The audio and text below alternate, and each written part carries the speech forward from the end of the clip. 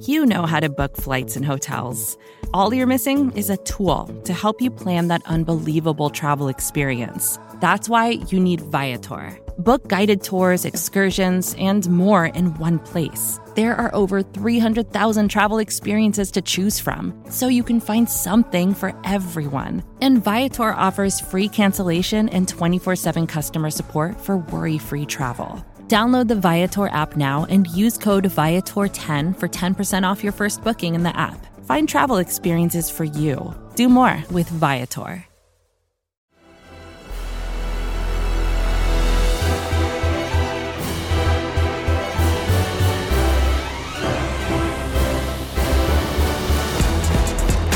Welcome one, welcome all. We hope that you made all of your clocks fall. It is Monday, Football Monday, the best show presented by the SB Nation NFL show. I am RJ Ochoa. He is Pete Sweeney.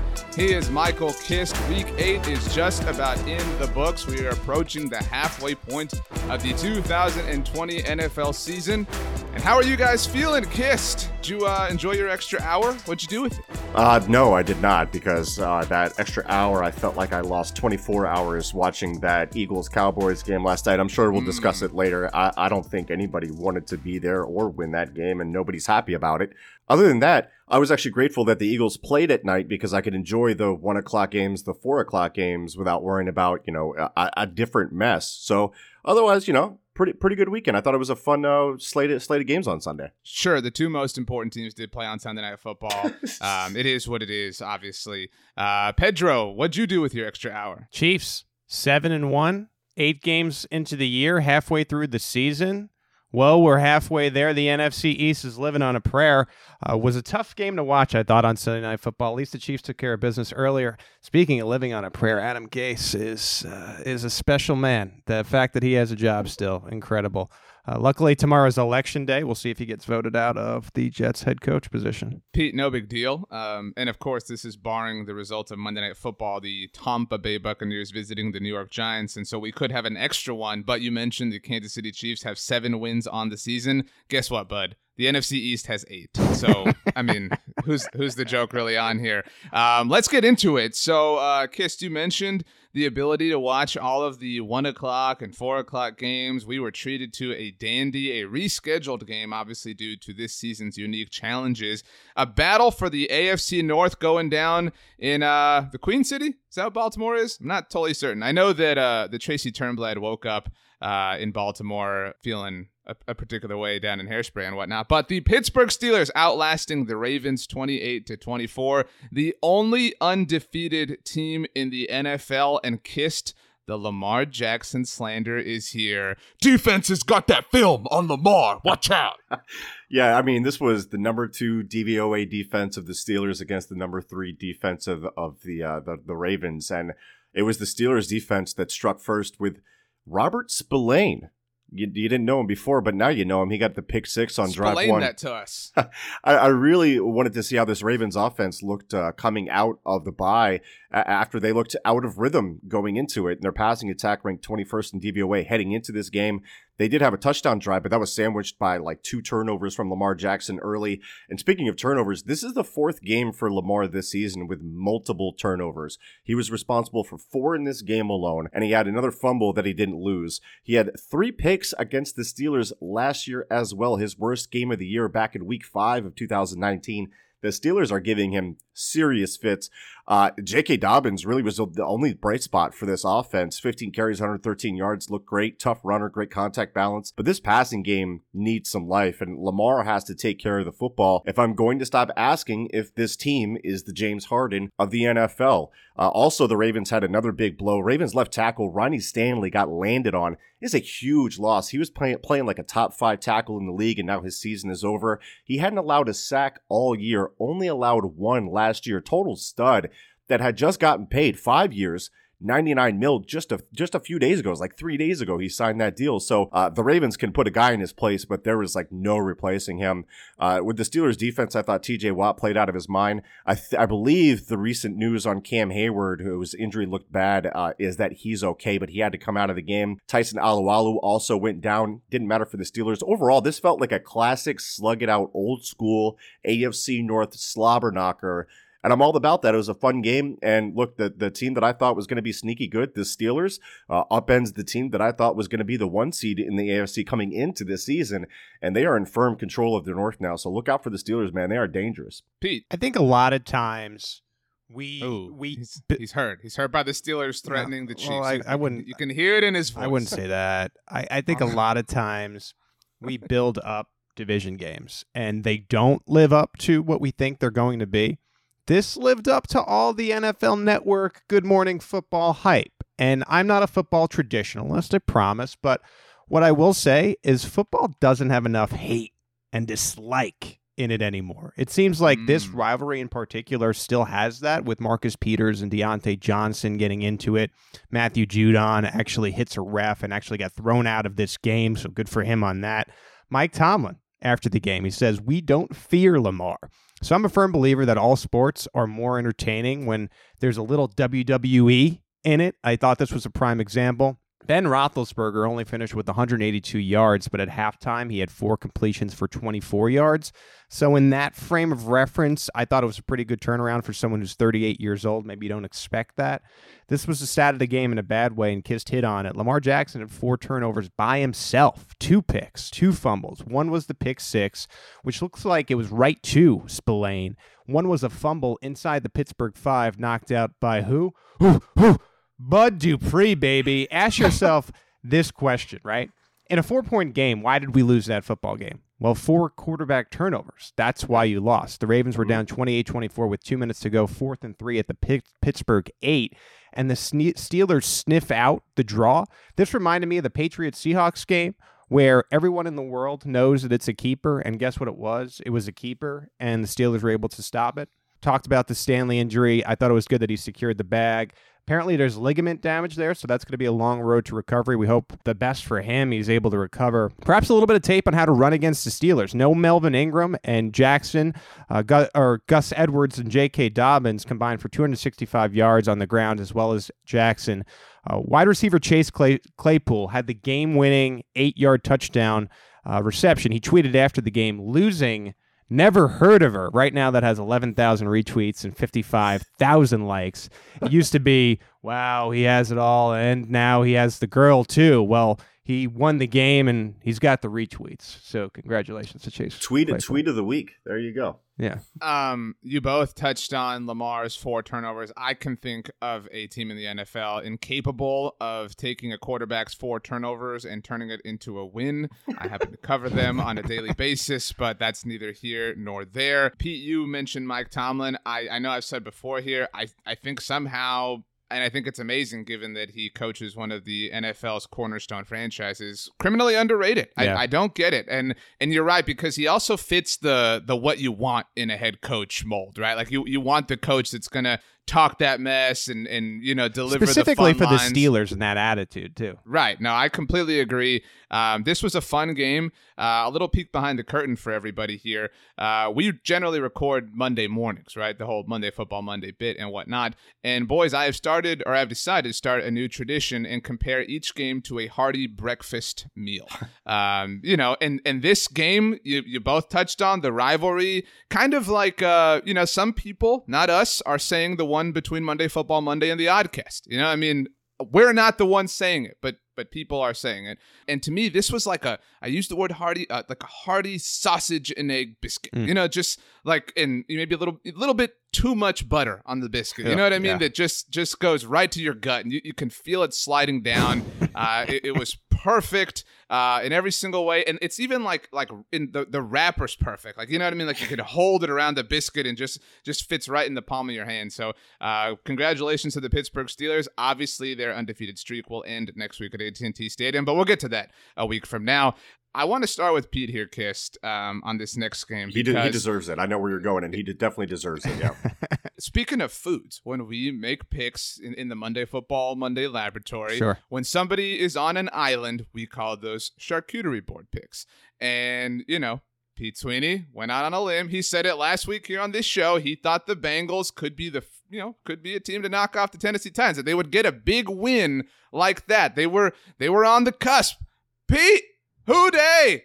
Your Bengals. Let me just Way tell to you go. guys. Yeah, let me just tell you guys. I had to consider giving myself the come up of the week. I didn't do it, but I took my second favorite AFC team, of course, the Bengals, and that was ahead of everybody last week. I know that 4 of their 5 losses came by 8 or fewer points. I knew that they had Joe Burrow, who was starting to catch up to the speed of the NFL. I knew that the Titans, in a sense, we had talked about this, they felt like they could be pretenders. As I said last week, the Bengals' schedule opens up after this 2-game stretch, and watch this. They will be a hot pick to upset the Steelers this week. You're 1 week late.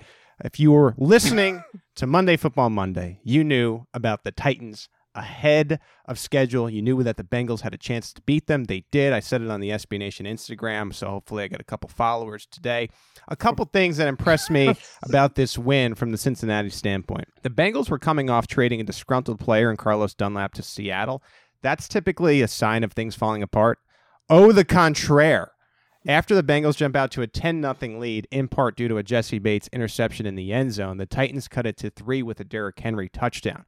What do the Bengals do? They go right back down the field. They utilize T. Higgins and Gio Bernard, which, by the way, is another good note. No Joe Mixon in this game. Anyway, they score again.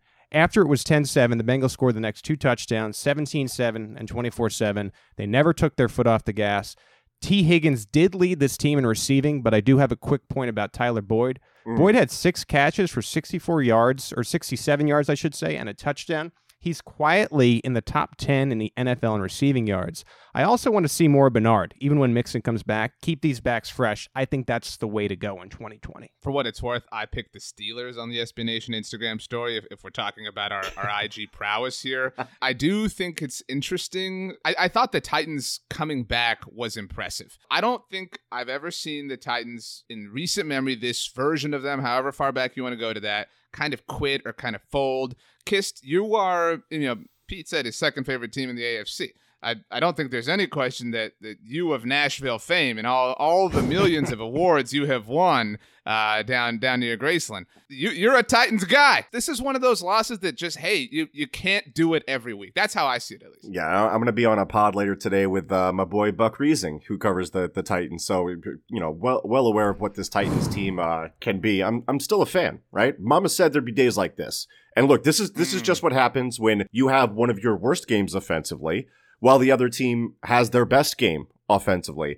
And it's less about the Titans offense for me, because the defense continues to be a problem. And I had mentioned it in the weeks leading up to this. And Mike Vrabel said that not having a defensive coordinator has nothing to do with it, to which I'd counter with 11 of 16 on money downs for the Bengals. The Titans are the worst in the league on third down. It is not close, not even near close.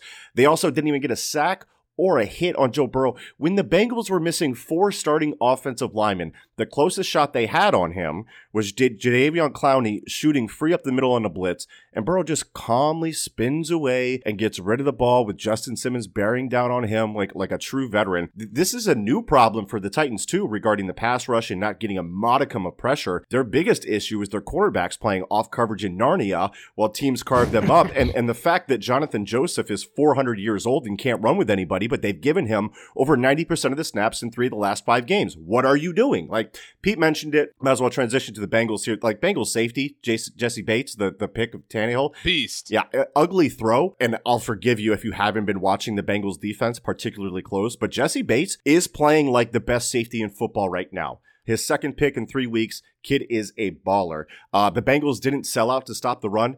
Derrick Henry saw 8+ man boxes less than 25% of the time. He also had over 100 yards, and outside of the Titans' first scoring drive, the run game just flat out didn't matter. Overall, the Bengals prioritized the right thing here with the lead in trying to take away the passing game from Ryan Tannehill. Again, I don't think this says anything about the Titans, right? I have to see more of these struggles, but I am still deeply concerned about this defense and their ability to keep them in games and get off the field on 3rd and 4th downs. Until that gets fixed, yeah, there is some concern there for the Titans. I can hear the concern in your voice, and that's exactly why they call you Music City Michael. And so, I don't want to sound hyperbolic, but I don't know the last time I was this confident in the future of the number 1 overall pick. You do get the sense The Joe Burrow's Bengals are figuring it out. I go back to that loss they had against the Indianapolis Colts where they coughed it up. Those are things that, they just kind of have to learn and plow through together. If I have arrived at a strong conclusion about the Bengals in a negative way, not that this was really, I guess, up for debate, but like you see the same, like trade AJ Green to the Patriots. Dude, AJ Green is kind of washed at this point. Tyler Boyd is great. T. Higgins certainly looks promising. I know you both are wondering what breakfast this particular game matches up for. Again, Joe Burrow's a young guy. There's a youthful energy, youthful wave when it comes to the Bengals. This is a classic serving of avocado toast. Right there for the millennials, the Gen Z. Have y'all ever had some avocado toast, by the way? It's not bad. I make it at home. I do make it at home.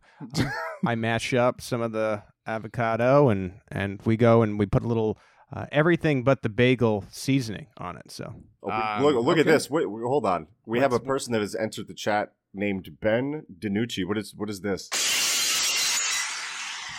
Oh yeah, it is the Oddcast. Brandon Lee Gowton here. Invading he's Monday Football Monday after a huge Eagles win. Eagles fans are feeling great after this one dominant performance. Nothing to complain about. Totally good reasons to feel good about that win if you're an Eagles fan. In all reality, it is very depressing that I'm here under these circumstances. It is supposed to be a blowout win where I came in here and I rolled out the Stone Cold Steve Austin music. I don't know if Kiss is going to have to edit that out. Maybe he will. But I'm here. What's going on, guys?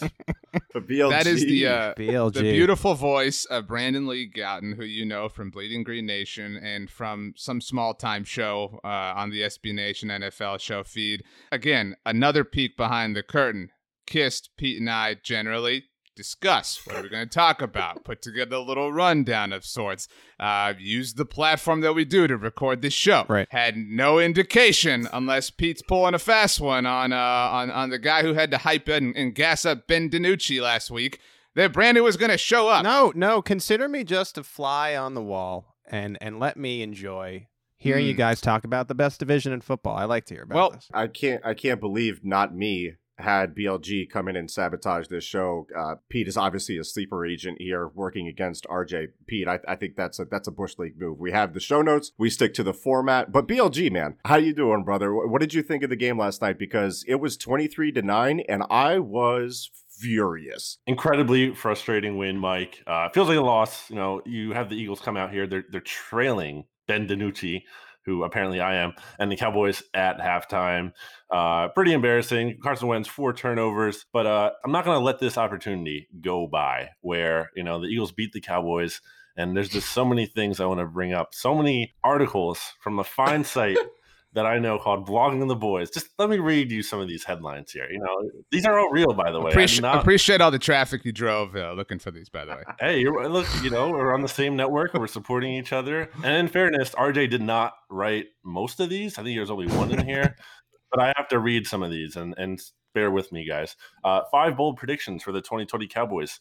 One of these here is Mike McCarthy wins Coach of the Year. That's looking good. Everything's totally the same as it was when we said that. Definitely. Right. Cowboys news. 3 reasons why the Cowboys will win Super Bowl this year. Okay, good.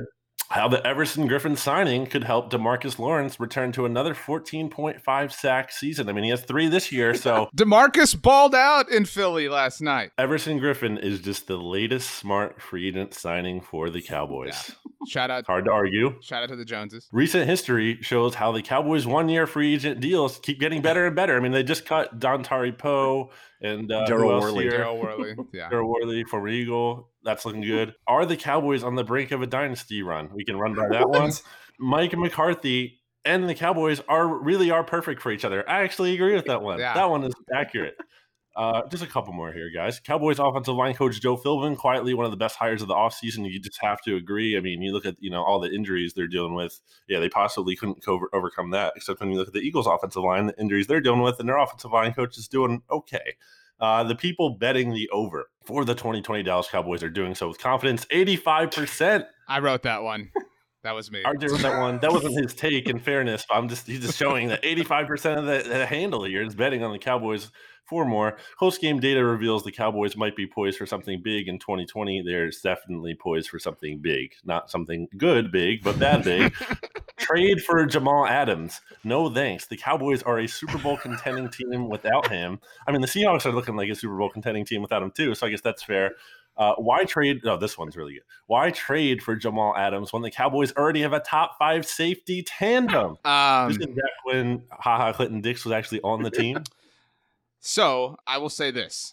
This was honestly the best sort of game for Cowboys fans. I truly believe that. And I think that you both, Pete, I guess is abstaining here, will agree. They looked, this was honestly the best coaching performance that we have seen from Mike McCarthy. We had yet to see the Cowboys look even competent without Dak Prescott. I thought they looked fairly confident. I thought they looked like they were hindered by a rookie 7th round quarterback that was playing at freaking JMU last year. Yeah, the Cowboys lost, but cool. Cowboys currently hold the 6th overall pick in the NFL draft, and meanwhile the Eagles are convincing themselves that a quarterback who Ben DiNucci outplayed at times last night. Whoa, easy there. Carson Wentz is the idea that people want to debate him with Dak Prescott is hilarious at this point. When one of the best people associated with Billy and Green Nation has already admitted that Dak Prescott is the superior quarterback in the division. That's. I mean, I did, and I was right, and I'm not going to apologize for it. I don't know what you want me to say to that. I mean, I was accurate. I have no dog in this fight. I want to emphasize this, and this part of what I'm about to say, this is not impressive, but the Eagles have the best and healthiest quarterback currently in the division. They have the best and healthiest weapons in the division, and their defense is second best in the division, but Washington's quarterback situation is so bad that it doesn't matter.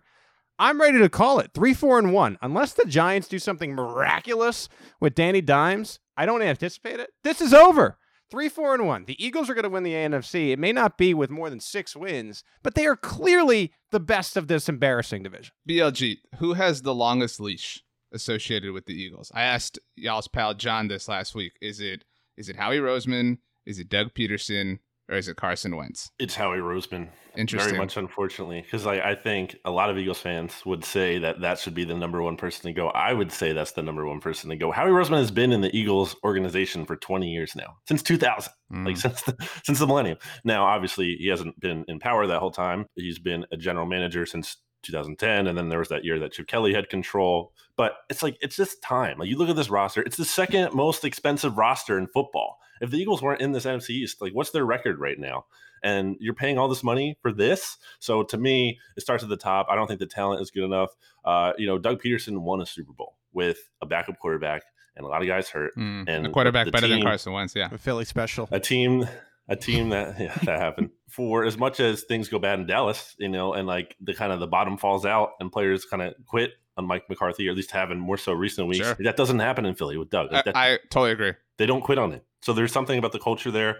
Wentz, obviously, I mean, if he keeps playing like this, he's going to have to get benched. But it should be Howie. Do you guys want to win the NFC East?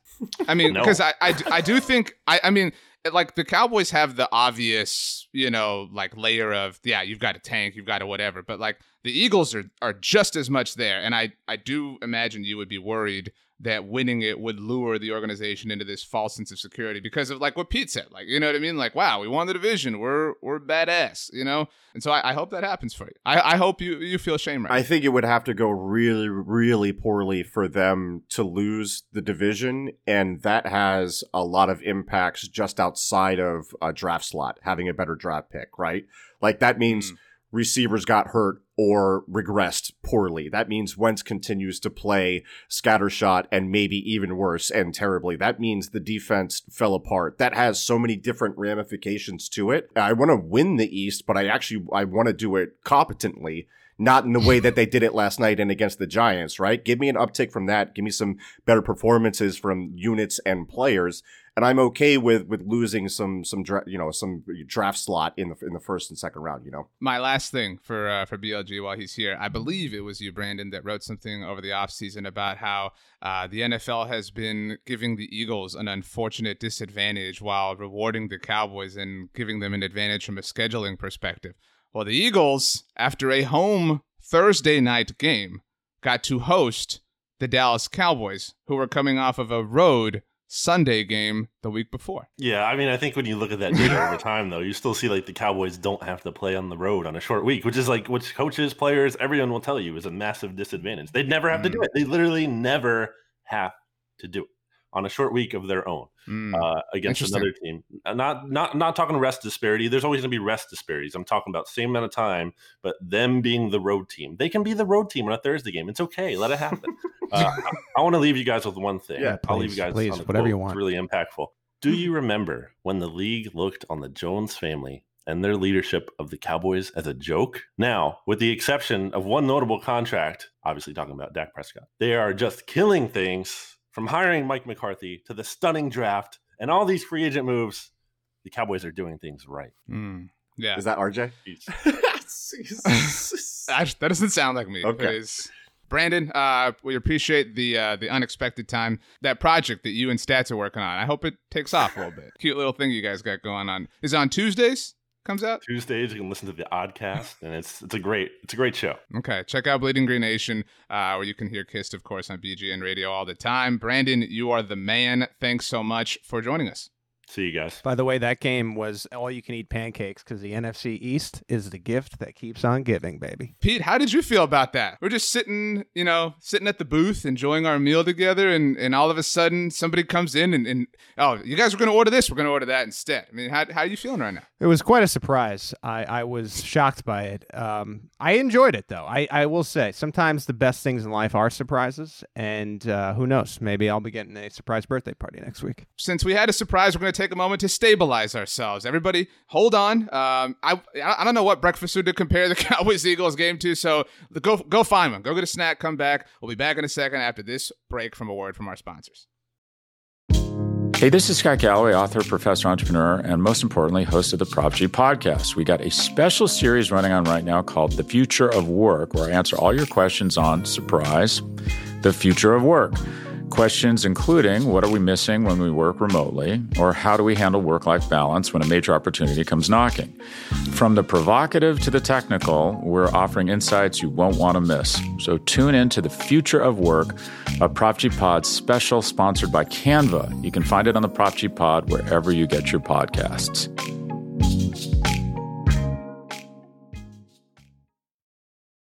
Welcome back. Hope everybody enjoyed whatever snack that you had. We did not have one. That is the magic of podcast editing. The New Orleans Saints and Chicago Bears met at Soldier Field. Always reminds me of the 2006 NFC Championship game when that happens. And the Saints outlasted the Bears in overtime. Nick Foles didn't have enough magic in this particular matchup. Taysom Hill was involved. Javon Wims fired the shot heard around the world. Pete, have you ever been sucker punched? I have been sucker punched. When Brandon showed up like 10 minutes ago? Yeah. Well, that and another time when I was a kid, and I have a stone jaw, so it didn't really impact me all that much. Do want to talk about the game a little bit here. I know the Bears are 5-3, and I know the defense is good. I just, for the life of me, can't get behind them because of the quarterback situation. So when it's 23-13 Saints in the fourth quarter, and that Bears team finds a way to force overtime, granted it took a 51-yard field goal by Cairo Santos, but it still makes me think that maybe the Saints are just not in the NFC Championship Sunday class. 26-23 overtime win over the Bears was the Saints' third in a row by 3 points, and that gives me similar feelings as I had in a sense to the Tennessee Titans. Is this just a matter of time, Other points here for Chicago. Allen Robinson continues to look like a top 10 wideout and weapon with a quarterback that plays well about 50% maybe of the time. 6 receptions to lead the Bears with 87 yards and a touchdown. What if Robinson was with Russ or Patrick or maybe even a Breeze? Rookie 5th rounder Darnell Mooney continued to look good as well. He had a nice day with 69 yards and a touchdown. You hope the Bears can figure out a quarterback sometime soon. Way easier said than done, but this to me is the textbook definition for just a quarterback away. On the New Orleans side, speaking of quarterbacks, Breeze was good in this game, 31 of 40 for 280. Alvin Kamara was the leading receiver, but Breeze hit 10 different receivers, including Taysom Hill, who had the last touchdown of the game. Will Lutz hit a game winner for the third straight week. Lutz apparently, and this was reported, he was turning blue after the game because of the ice in his veins. Kist, you have a bit of a bit, I don't know if you know this or not, where you call out football cowardice, and you said on Twitter that the football gods would punish the New Orleans Saints for their football cowardice. Football gods proved you wrong. How do you feel? It's not always immediate when the football gods punish you. I did hate the decision. But here's what's going to happen. Last 4 weeks, the Saints have beaten the Lions by 6. They've gone to overtime with the Chargers. They beat the Panthers by 4. And they just went to overtime with the Bears. That punishment from the football gods is coming soon. They can't push the ball more than 5 yards down the field at a time. And I know they're missing Michael Thomas, but Drew Brees has the lowest intended air yard average in the league. They cannot push the ball downfield. They are not going to be able to score in the playoffs. I don't care. Like, the amount of points they put up on the Bears was respectable, but on the other side of the ball, I mean, the Bears offense is terrible. And for any Bears fan to think that this defense is going to be good enough to win them a playoff game, you're out of your doggone minds. And they still may make the playoffs. I get that, but they also have a rough stretch of games in front of them too. Like 2 weeks ago, I said they may go 1-4 in their next 5 games. Now they have to go 1-2 in the next 3, and they play a few good teams, including the Minnesota Vikings, who just upset the Green Bay Packers. So, I mean, you look at this team, and I can't see these teams. I can't see either of them as legitimate threats. The Bucs are going to run away with the South. The Saints are going to be wild card one and dones. The Bears might make the playoffs. They're going to be one and dones. This game was so doggone boring. I was praying for it to end, and they just dragged it out as long as they could. What an awful, awful game. These teams are not good. I don't care what your record is. They are not going anywhere. I joked earlier about the time falling back. This game caught me, obviously getting ready for Cowboys-Eagles on Sunday Night Football. It was dark. You know what I mean? Like, it felt like it was late, and it wasn't late, and it felt like I was behind, like somehow I was missing the Cowboys-Eagles game or something. So it really just messed with my sort of mental state, which I was not a fan of. Yeah, it's true. I will say now that I believe the New Orleans Saints lose their next 2 divisional games, because I'm with you. I'm with both of you. I think they're a paper tiger of sorts. It was heavily advertised that they will visit the Tampa Bay Buccaneers next week on Sunday Night Football. NBC lost out on that Tampa-Vegas game last week, so they're definitely going to get their Tom Brady's worth. But the next NFC South game for the Saints comes 2 weeks after Week 9. In Week 11, the Saints host the Atlanta Falcons. ATL is going down to the Superdome. They're getting that dub. Mark, that's a Brian Hill to die on if I ever heard one. Look, that's a bold call, and I'm going to make you stick to that, RJ. But before we move on from this game, I do want to give out my Yeet of the Week, and you kind of alluded to it already. The most important award that Monday Football Monday hands out. Javon Wims gets poked in the face by Chauncey Gardner-Johnson at the play before the incident goes down. Chauncey Gardner-Johnson, he could be on the all-chirp team, right? If I'm building a chirp team for defense, 3 of my corners are Jalen Ramsey, Jair Alexander, and Chauncey Gardner-Johnson. These guys never have their mouthpieces in because they're chirping the entire freaking game at these wide receivers. He gets in Javon Mims' head. The next play, Mims comes off the play, goes up to Chauncey, takes his mouthpiece out, forgets to take the helmet off, punches in the helmet.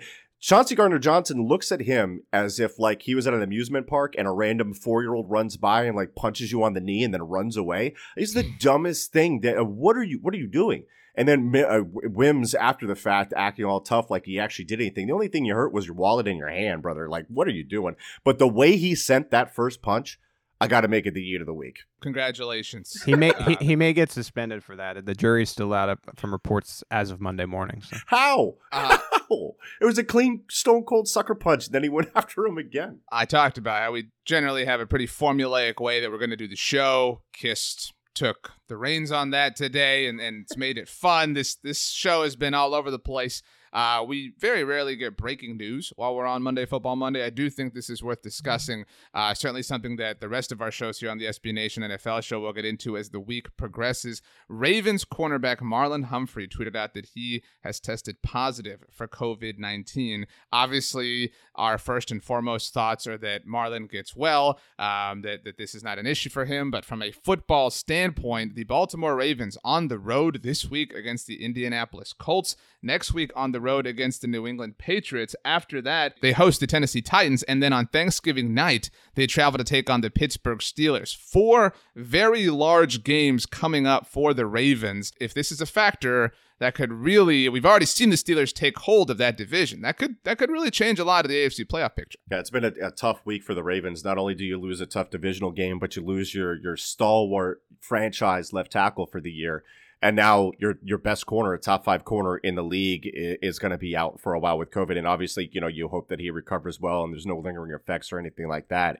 The Ravens are going through it right now, man, and they're gonna have to show some real toughness to get out of it. I think they're a tough team, and I think they're well coached, and I think they will pull through and start to make a run. But right now, it's looking a little shaky. Speaking of digging deep, speaking of grinding it out, speaking of tough wins, the best quarterback in the AFC West lost to the Denver Broncos on Sunday. The Chargers did it again.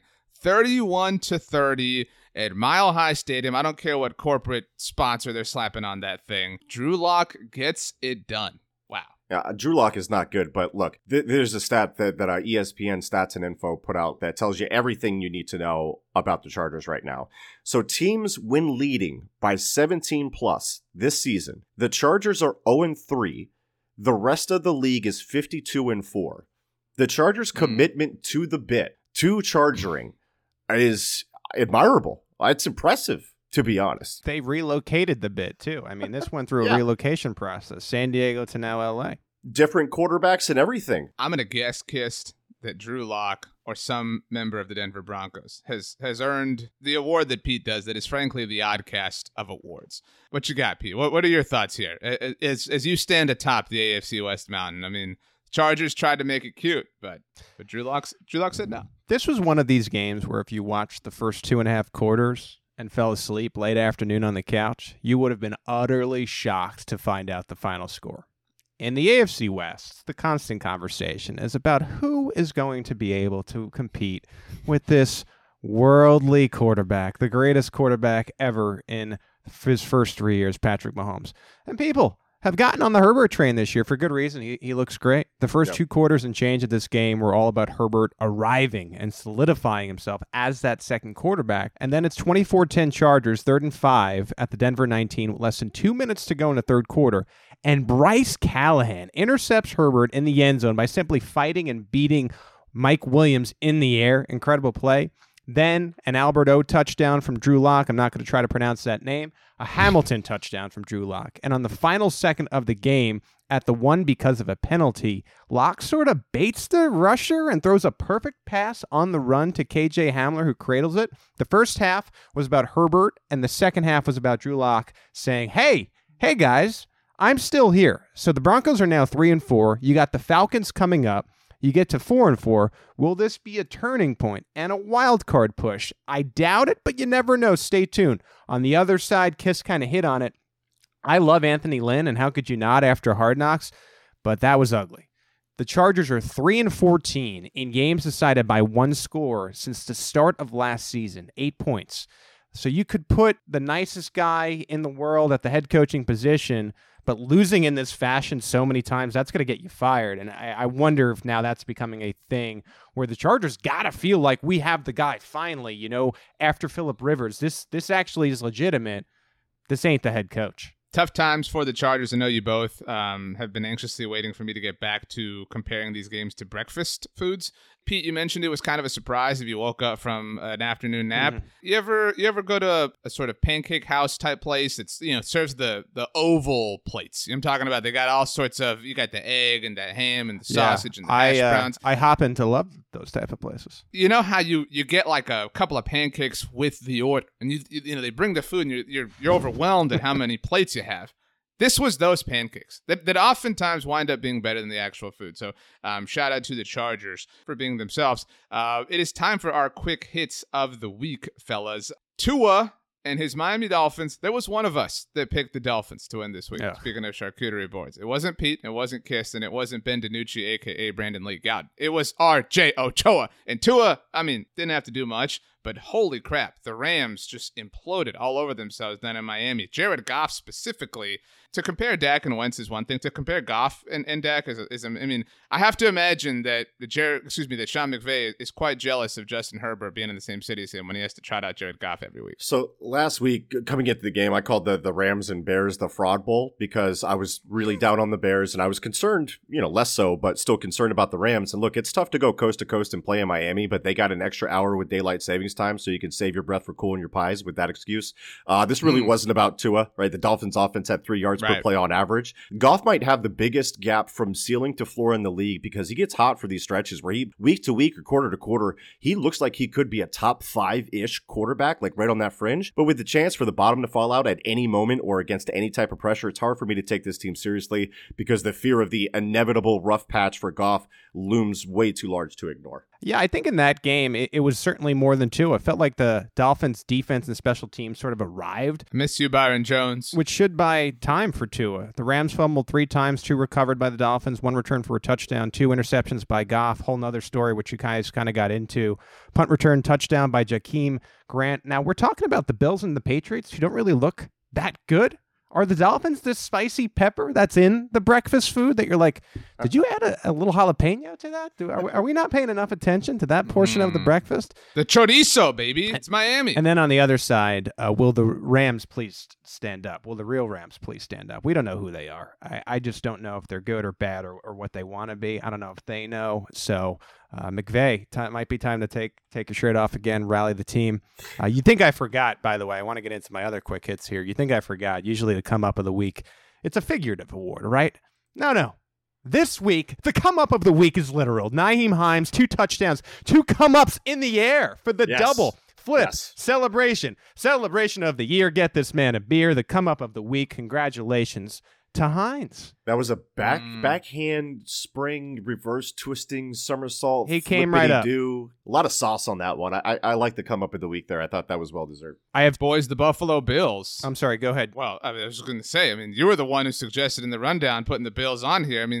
I give the Bills credit. It was a little ugly, but if you want to be the guys, go beat the guys. And I know that the Patriots haven't been the guys, but they've been the guys for so long. There's a real element to that. Like, good for them doing the work themselves. It was fine. Cam blew that game. Belichick has got to be mad right now because he's keeping his team alive, and Cam is not it. Jared Stidham isn't it. Brian Hoyer, we know a million times over, is not it. I don't know what the deal is there. I want to say a quick point about Minnesota and then one final point. You know who I'm going to talk about. Minnesota, Dalvin Cook looked like Marshawn Lynch in this game against the Green Bay Packers, 226 scrimmage yards, 4 touchdowns. Madison's great, but the Vikings are the best when Cook is healthy and running. He deserves to be frequently mentioned, I think, in that Lynch, Derrick Henry level. These 3 guys that I think about, Lynch in the past, Cook and Derrick Henry, make you believe that every NFL team should have one of these hosses if you can. Some teams don't have that, and you wish that they did. And then the most important note of the week, guys, you know what I'm about to talk about. Patrick Mahomes back in the MVP conversation. Welcome back. 21 touchdowns to 1 interception, 5 less than that Cooker in Seattle. And Mahomes leads the league in QBR, which everybody knows is a superior rating. Kist, I'm looking at you. You know, QBR, way better than passer rating. QBR, NEYA, yeah, it's better than passer rating. I got to give you that. And good for Mahomes for really proving it against the Jets. I thought that was impressive. No doubt Super about big it. underdog Pat Mahomes has been, so far. So really, really impressive 5 stuff. tuts against the Jets. It was a fun show. It was an unpredictable show. And I like that Kiss kept us on our toes. We missed you last week, Kiss. We've been thinking about you. We love you. And so we're happy to have you back. It feels normal, feels right, even though we're all technically an hour behind, but who knows who's counting there. That about does it for Week 8's edition of Monday Football Monday. Enjoy the New York Giants hosting the Tampa Bay Buccaneers. The Oddcast will be with you tomorrow. Make sure to subscribe, rate, and review the SB Nation NFL show on all major podcast platforms. We love you. We'll see you next week. Ben freaking DiNucci, baby.